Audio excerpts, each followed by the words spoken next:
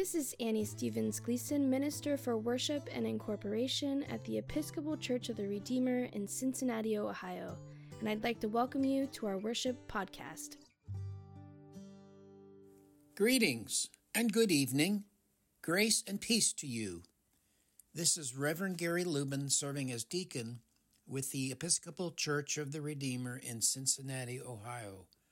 Welcome to our daily devotion in the early evening for individuals and families, which can be found on page 139 of the Book of Common Prayer.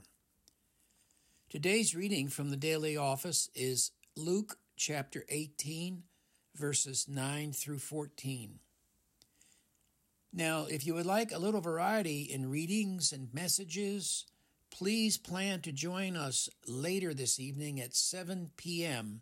when we are celebrating Ash Wednesday, both in person and live stream on our webpage, Facebook, and YouTube.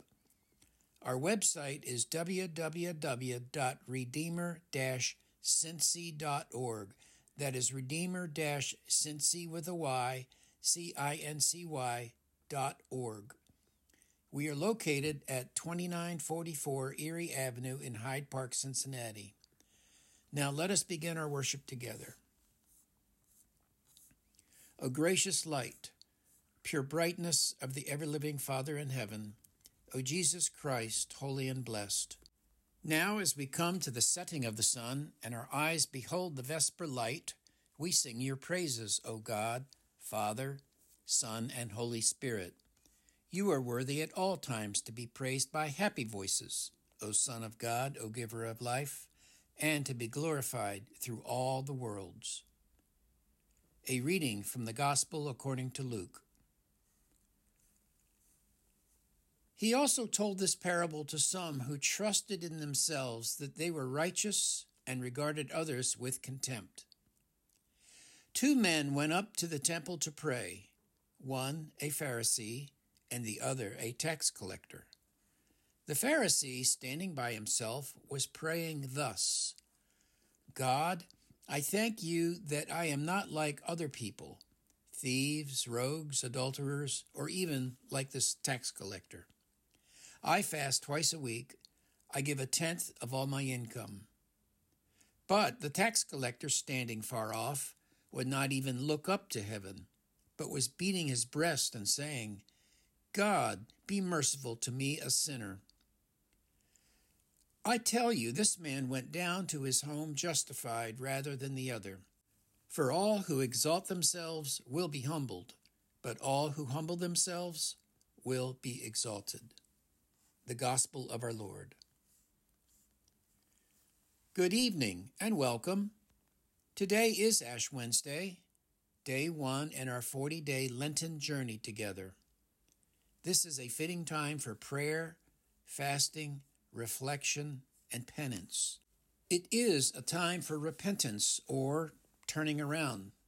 In today's gospel reading, Jesus tells a parable teaching us repentance is as much about what or who we turn towards as it is about what or who we turn away from. Now, it is in the nature of turning that we come face a new direction. A new direction. About face. Jesus concludes the parable like this: all who exalt themselves will be humbled, and all who humble themselves will be exalted. Now, after having reheard that, which sin do you think is the worst of them all? Many say the root of all the others. Did I hear someone say pride? The book of Sirach or Ecclesiastes, a book of wisdom in the Apocrypha, proclaims, pride is the beginning of all sin. According to St. Augustine, pride is the love of one's own excellence. False pride is an inflated sense of one's status or accomplishments. It is oriented towards self. Wholesome pride depends upon a healthy sense of self, sprinkled with a dose of humility that is community-oriented. Frederick Buechner put it this way: Self-love or pride is a sin when, instead of leading you to share with others the self you love, it leads you to keep yourself in perpetual safe deposit. You not only don't accrue any interest that way, but become less and less interesting every day. Jesus suggests we practice our piety in humility by praying, fasting, and giving of ourselves, living life with a humble and generous heart. Now, in the parable, Jesus compares and contrasts two very different people who we observe praying in the temple, a Pharisee and a tax collector. Now, you know, Pharisees are very earnest, honest, upright, and patriotic defenders of the faith, and furthermore, well-educated, well-respected, and well-meaning. A person that, well, you know, we would admire and respect, like a good Episcopalian. Our Pharisee sure lets us know that he leads a good life, even fasts twice a week, and gives 1/10 of all his income. However, Luke straightaway cuts to the chase. He writes, Jesus told this parable to some who trusted in themselves that they were righteous and regarded others with contempt. Jesus is just as blunt on other occasions. He called them self-righteous and hypocrites, self-centered, brimming with self-importance, self-justification, self. In the Pharisee's supposed prayer, he is not really talking to God, is he? But is acknowledging and praising himself, speaking out loudly so everyone can hear him. Cheeky. And note the use of the I word. I. The Pharisee says, God, I thank you that I am not like other people. I cannot help myself. I can hear that Pharisee saying, you people. Jesus suggests we practice our piety and humility by praying, fasting, and giving of ourselves, living life with a humble and generous heart. In his book, Jesus and the Disinherited, published in 1949, Howard Thurman wrote, it cannot be denied that too often the weight of the Christian movement has been on the side of the strong and the powerful and against the weak and oppressed. This despite the gospel. We might have to admit that we are more like the Pharisee than we'd like to think, or even like Jesus' listening audience. For them, other people may have been a code for anyone they did not approve of, such as thieves, rogues, adulterers, and the streetwise tax collector, who was probably an extortionist, considered a robber, looked down upon, and despised by just about everybody. And even the tax collector looked down on their self. Now here's the rub, folks. The gospel truth Thurman was talking about, Jesus tells us it is the tax collector who is justified. Why? Well, in spite of the Pharisee being so successful, scholarly, and such a pillar of society, we have to wonder about their emotional IQ. The influential Pharisee is condescending and dismissive. Their well-practiced behavior of looking down on people has probably become a very bad habit, maybe even to the point of hurting others. Maybe turning a blind eye, giving others the cold shoulder, and seeing right through others. Seeing through the other is something they should talk to their therapist about. Such an attitude and behavior multiplied in the aggregate in our society creates a wide chasm, a distance between those with greater power and those with less, contributing to a widening gap in social equality. Isn't that where we find ourselves? And of course, practically speaking, it's impossible for everyone to have equal power. Communes don't ever seem to work out too well, do they? But what we do need is to use the power we do have compassionately, self-sacrificially. Compassion begins with empathy. being willing to at least imagine walking a mile in another's shoes. And empathy and compassionate behavior further depend on humility. Buechner said this: "True humility doesn't consist of thinking ill of yourself, but of not thinking of yourself much differently from the way you'd be apt to think of anybody else." The Pharisee looks down on others. The self-congratulatory declaration of the Pharisee plainly lacks humility. In their prayer, there is no remorse or recognition of need. The Pharisee asks for nothing, very self-satisfied and comfortable with their lot in life. How can God respond in love? Maybe tough love, perhaps. In contrast, the detested tax collector does not have much to say about fasting or tithing, and is not self-satisfied, unhappy with who they are and what they do. The reviled tax collector of all people possesses an element of humility, praying, "God, be merciful to me, a sinner." It reminds me of the Jesus prayer, "Lord Jesus Christ, have mercy on me, a sinner." Very appropriate for Lent. The tax collector being a scoundrel only highlights what is really, truly relevant.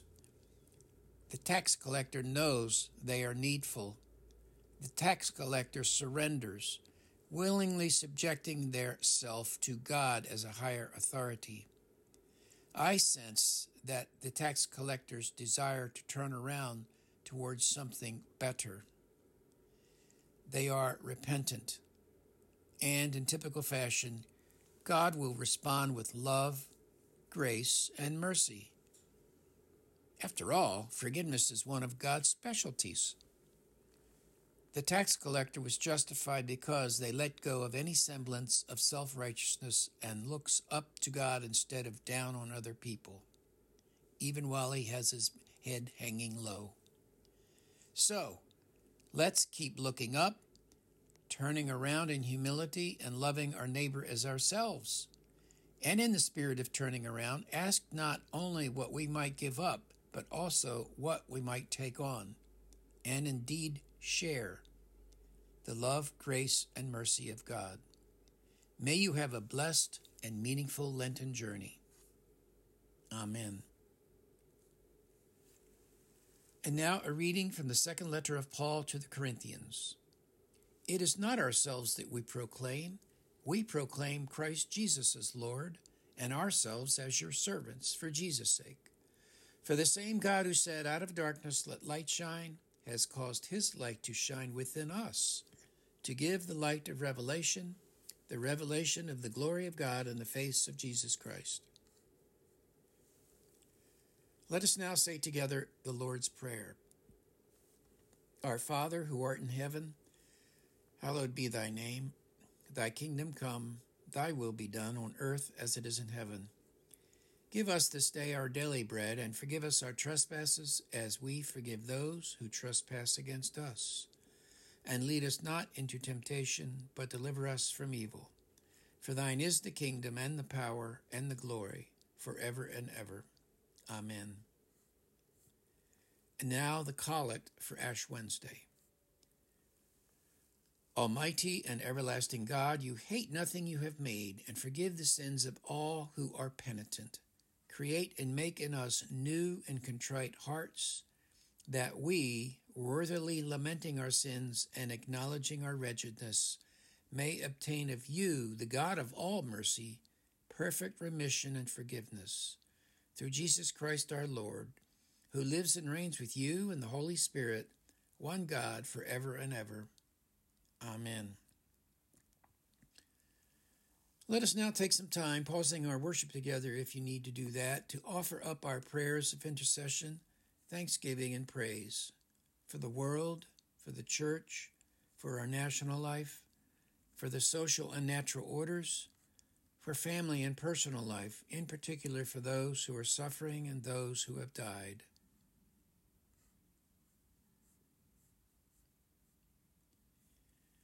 And now let us say together the Collect for the Human Family found on page 815 of the Book of Common Prayer. O God, you made us in your own image and redeemed us through Jesus, your Son. Look with compassion on the whole human family. Take away the arrogance and hatred which infect our hearts. Break down the walls that separate us.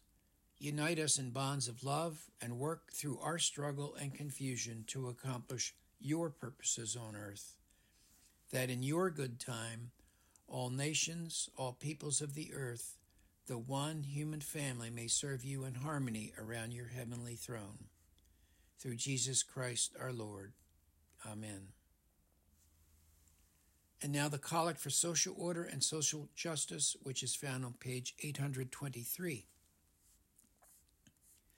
Grant, O God, that your holy and life-giving Spirit may so move every human heart, and especially the hearts of the people of this land, that barriers which divide us may crumble, suspicions disappear, and hatred cease, that our divisions being healed, we may live in justice and peace. Through Jesus Christ our Lord. Amen. Lord Jesus, stay with us, for evening is at hand, and the day is past. Be our companion in the way, kindle our hearts and awaken hope, that we may know you as you are revealed in Scripture and the breaking of bread. Grant this for the sake of your love. Amen. Now, in this time of repentance and turning around towards God's love, grace, mercy, justice, let us go into the world in peace, hope, and joy to seek and serve God, being and doing God's grace, mercy, and justice. Do everything in love. You gotta put one foot